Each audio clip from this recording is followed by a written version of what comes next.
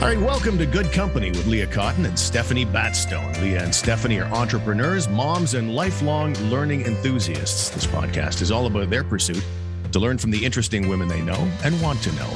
Today, we'll be learning from Laura Simpson. She is the CEO and co-founder of Side Door, based in Halifax. Side Door helps amazing musicians out there who maybe don't have representation still get heard by the world. We'll discuss that in a moment. But first, let's say hello to our hosts, Leah and Stephanie. How are things today, ladies? Things are good, Steve. Thanks so much. Really excited about this conversation with Laura today. Absolutely. Yeah. And sorry, Steve, I was just going to say it's good to see you again. It's been a bit of a hiatus. It has. So we're really glad to be back. Yeah. Well, let's catch up a little bit here because obviously since we last got together, I think for an episode, we've had the world starting to get back to normal a little bit. And Stephanie, I'll ask you first, like, do you feel like whether it's business or family life, like things are starting to normalize a little bit? I think I felt that for the first time really during March break. So a couple of, we went away for March break with the kids and we went down to Florida and it's really normal there. Really normal. Oh, yeah. And, there was no masks and there was no distancing and there was no COVID by the looks of things. And it felt so normal and it was really easy to get back into it. It took all of about a minute to just shift and go, oh, here we are. So it was great to come back to, and, in Ontario to having kind of less restrictions again. And even though people are a little nervous about it, it is starting to feel a little more normal. And it's a great feeling. How about you, Leah? Yeah, I completely agree. I'm getting ready to do some overseas travel for work, which was a foreign concept up until very recently. So yeah, feeling really good. Lots more human interaction, more conversation with people in person, which feels really nice. And actually getting the kids acquainted. Like it's scary how much it's impacted them, right? So I had one of my boys out at an event recently and I had to tell him 3 or 4 times to take his mask off. Like he had gotten comfortable with wearing or being behind the mask, which is, I find super concerning. So yeah, I'm ready for things to open up and go back to normal for sure. Yeah, I think most of the world is. Well, let's get back to the podcast. And we've got a couple of episodes all lined up for this week. We'll talk about our next episode. Well, at the end of the show, we have an episode to tackle here, first of all. And it's, of course, as I mentioned off the top, Laura Simpson. She's the CEO and co-founder of Side Door. How are you today, Laura? Great. Nice to see you all. Nice to see you as well. What is your connection to Stephanie and Leah? First time meeting Stephanie, but had the great fortune of having a long familial history with Leah. Our grandfathers, our grandparents lived next door to each other from the time that they were married in Cape Breton. Wow. So nice. Our families grew up next to each other and have been very close ever since. Incriminating history, Very. none of which we will touch on today. Yeah. I do like East Coast music. I got to say, I'm probably maybe leaning toward a little more old school, like the Rankin Family and Great Big Sea. But I know there's new acts coming out all the time. Maybe that's a good place to start with some of your many affiliations, Laura, with the East Coast music scene. Yeah, I mean, I basically started in this scene as a journalist and a photographer. So I was jumping up on stage and trying to grab live shots and then interviewing people when they came to town. And then I really kind of took a break. I was a proper journalist for a few years, but my sort of real job that I got into was working for Music Nova Scotia, which is an industry association to help artists basically make a career.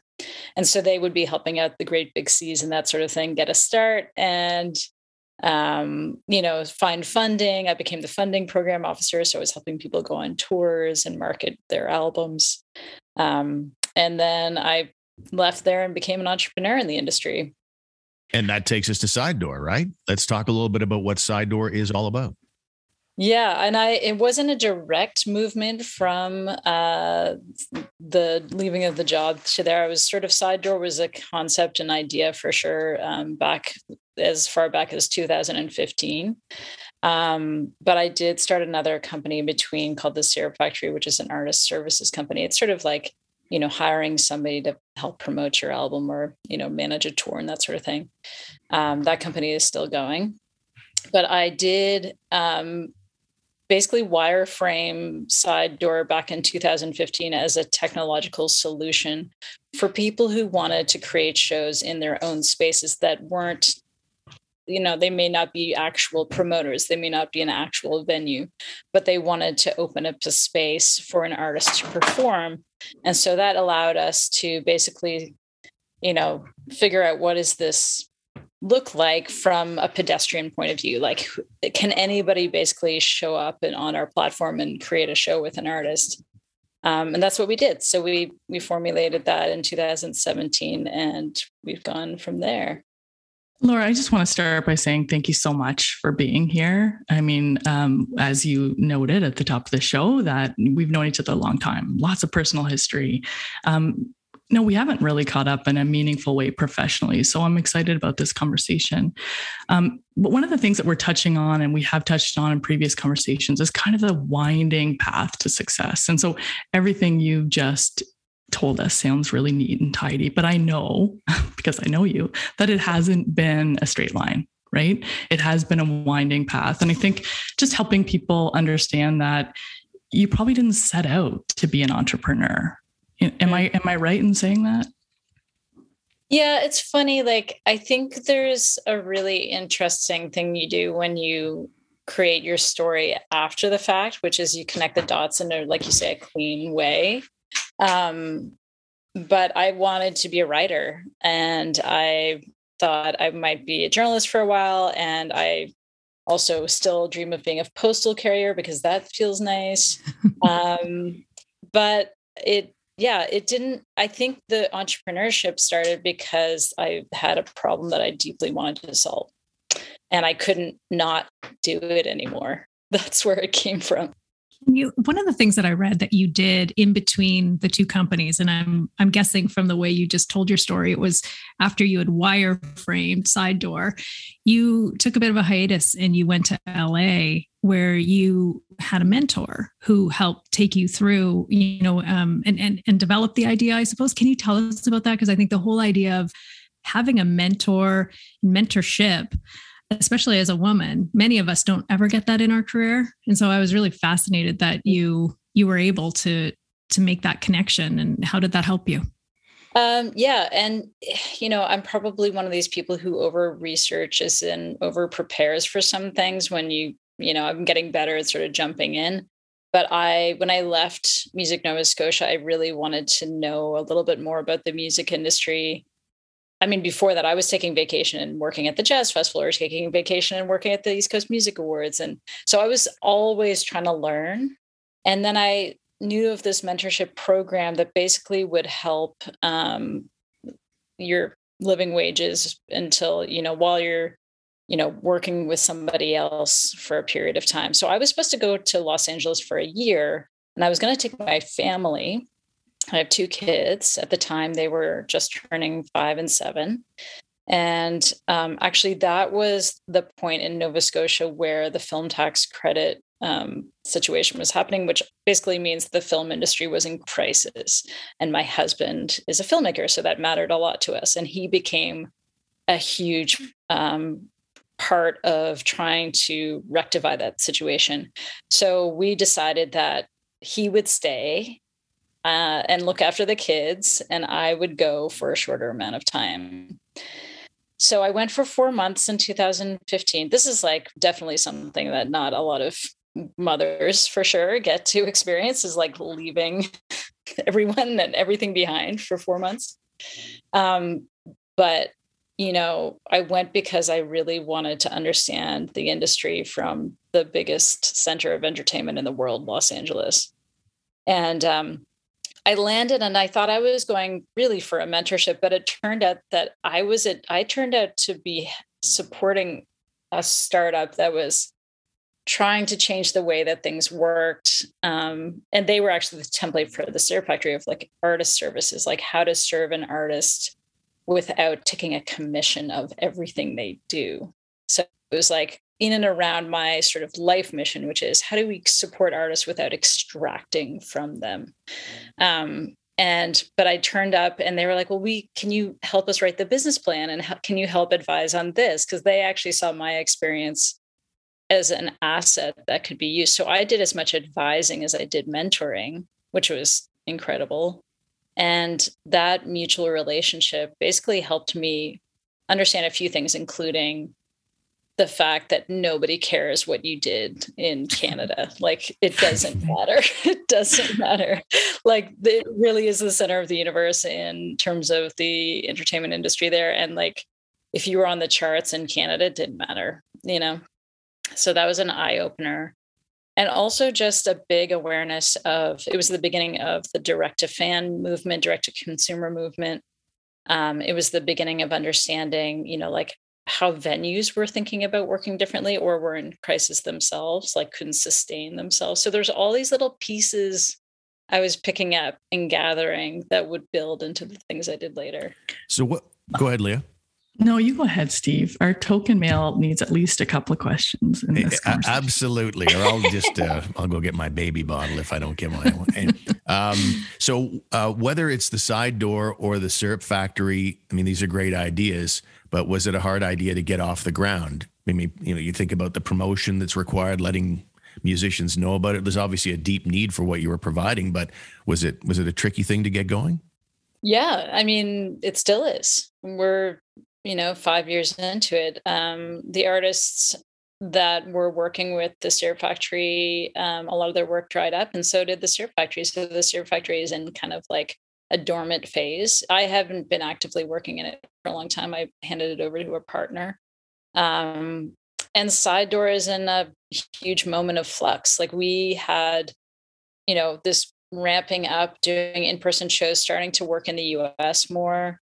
And then the pandemic hit and we had to pivot. And so that's when we went into online shows, but now that's falling off again. And so we're basically going back to the drawing board and reemerging into the in-person world. So it's not, for sure, not a, direct climb up the mountain. There's a lot of ups and downs. It's a roller coaster, and it's always been about coming back to the mission and seeing how we can serve. And Laura, how do you find balance in all of that? I mean, I know how passionate you are about what you do professionally, and you talked about your husband, Scott, and the industry that he's in. And I know he's equally passionate about what it is that he does. And you talked about taking a hiatus away from Scott and the kids for a few months. Like, I'm just curious, how do you find balance in all of it? And how do you ensure that work and life doesn't, or personal life doesn't bleed together? What is it that you do to take care of yourself and manage those two hats? It's not always well managed.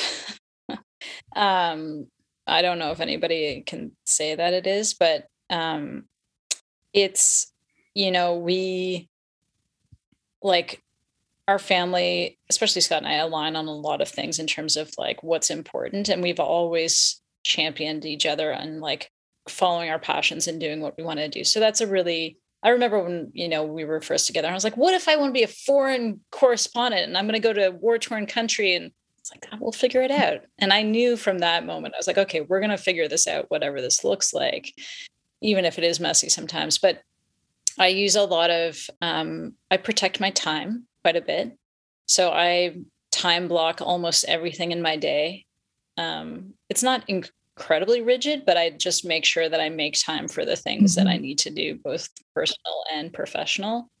And I really find joy in my community and my family. Like, I really know how important that is, and I also deeply recharge in nature and in exercise. So I go swimming, I play basketball, I do yoga, I go to the woods, I walk my dog. Like, I really find all those things recharge my battery as much as possible. And did the pandemic make you reprioritize things, or were you already there? Oh no, for sure. So we ended up quarantined for a long time in Cape Breton, like, with not really anybody around. And there is so much grounding that happens out there, as you know, where when it feels like things are really unreal and very hard to grasp. I mean, I spent so much time in the woods during those days.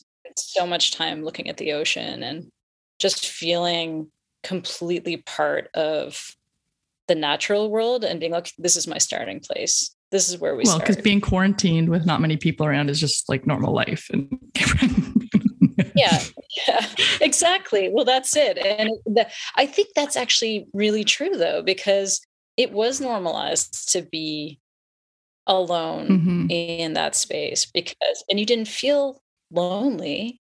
You were surrounded by beauty all the time. And that was incredibly nourishing when it was hard. Yeah. Laura, so I also grew up in a small town in rural Saskatchewan, not on the ocean, but you could see forever. And I think Leah and I have really bonded over the fact that we come from these small places. And then, we're in these kind of careers that we would never have imagined when we were little girls, to be honest, living where we lived. But we do believe that both of us have talked about this, about the lessons that we take forward. And if you thought about that, can you share what that's like to start in, a small rural place in Cape Breton, and find yourself in LA, the mecca of the entertainment industry for those months, and back again? And, what are the real lessons that you've taken forward, having that upbringing? I can talk to anybody, and I believe that I should talk to everyone, and everyone has a right to be heard and listened to. The interconnectedness of everything is so obvious in a small town when you can't get away from everyone knowing everything. Like I really am, conscious. I'm not afraid to say what I think and do what I want to do, but I'm conscious of not burning bridges. It's a fine line. And yeah, just like a lot of humility, not taking myself too seriously, not like finding joy and laughter a lot, like really not getting too caught up in, the rat race or, ego or things that are not, again, what I perceive as real, like the sort of posts that you set for yourself, like those are constructed. But if at the end of the day, my kids can look up to me and say that I'm, treating people right and providing for my community and having a good laugh, then I've done my job. Yeah, absolutely. Well, I'm curious, just you start talking about people and the different types of people, and just an interest. You worked in a big way in journalism, as you alluded to at the beginning here, and now you work in a big way in the entertainment industry. I'm curious about the difference in the people that you engage with and the way those people operate in those different industries. And I guess the reason I'm poking at that is, Stephanie and I work in a box. We work in the defense industry, and there is a very specific type of person that we deal with, to be honest. And so I'm curious. I'm curious about how that shapes us, and how it impacts the path that we take, how it impacts how we define success, and the areas that we find interesting and intriguing. We like to poke at gender for obvious reasons. We work in a male-dominated industry. So I'm just curious, are there things that you've taken away from working in two very different and distinct industries? So interesting.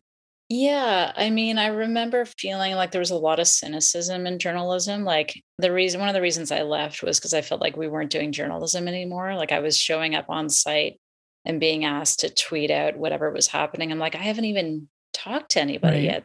I haven't done fact finding. I haven't verified sources. I haven't, considered the evidence and then tried to repackage into something more meaningful. This is eyewitness news. This is not journalism anymore. And I knew that feeling was pretty pervasive amongst my peers, and it kind of led to people feeling pretty empty about what they were doing. Like they had set out to do one thing and they were basically doing something else. So there was a lot of sad journalists who are still in that field for sure. And then when I got into the music world, I mean, there's just a lot of personality. Yeah. I think when I got my first job, the first Christmas party I had at my first job in the music industry, I was given a weed cookie unknowingly. Like, I was high within an hour with the entire board and my other staff mates around me. And I was like, what's happened? I feel, and my boss who gave it to me was like laughing, and he's like, haha, welcome to the club. Like, we're going to have a good time tonight. And I was like, what? That is not what Christmas parties look like for us, just for the record. Just for the record. Right, exactly. So it was like, like this entering this constant partying world. And honestly, part of what I'm doing now is in response to that, of like, guys, we're not circling around artists and having a party that's because it's fun for us. Yeah. We only exist because these artists are putting their hearts on their sleeves and putting it out there. So respect that work, Yeah. Not that I don't want to go and have a good time, but like, seriously. Yeah. So yeah, it is interesting. I mean, I wonder about, the defense world and how people get caught up in that idealism and like making sure that they feel like what their job is doing is important. Sure. Yeah. I think we all do that. Just human nature, right? We want to feel like we exist with purpose, It's probably a good day to have this conversation. Hey, Stephanie, for us. Yeah. But, Yeah. For the record, I did call Leah this morning and say, I'm not sure what we're doing. Why did we choose to do this? Did we do it wrong? Is this the right path? Which is, I think, a constant question that entrepreneurs ask themselves, right? Like, this isn't an easy thing that you're doing, Laura, right? You're making something that didn't exist before. I think Leah and I, we're also doing that, even though you can say, okay, you're a consultancy and you're in that box, and you're a consultancy, you're in the defense industry, you're in that box, but there is nobody doing what we do within those boxes. And that gets hard some days when you don't have something to look at, something to model, something out there that you can say, but I could do that better. And you're in that situation, right? You have created a new idea and you're going after it. It's a very different place to be. I think one of the things that also really interested me about your path is that you've gone out and you've taken that step and brought on investors, which we have not done.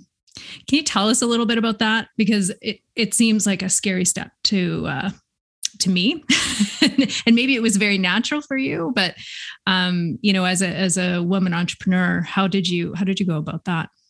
Yeah, it's weird. It's really hard for me to put myself back in that place of before I asked for investment, but I do remember the first time somebody said they would give us even like $1,000. And I was like, what? That's amazing. Wait, you have $1,000 to spare? Like, who has $1,000 to spare? Because I always worked in the arts. I had never had any money. And I was just amazed that people would invest in us. And as soon as I realized that they would, then I was like, okay, it's on. Like, I'm going to Robin Hood the F out of this situation. So we raised $4.5 million in the last 5 years, and from friends and family, angels, industry folks, artists, and VCs. 2 VCs actually came in, venture capitalists. And to be honest, like, my co-founder, who's a touring artist himself, Dan Mangan, and I pitch always with full honesty and transparency about what we know and what we don't know.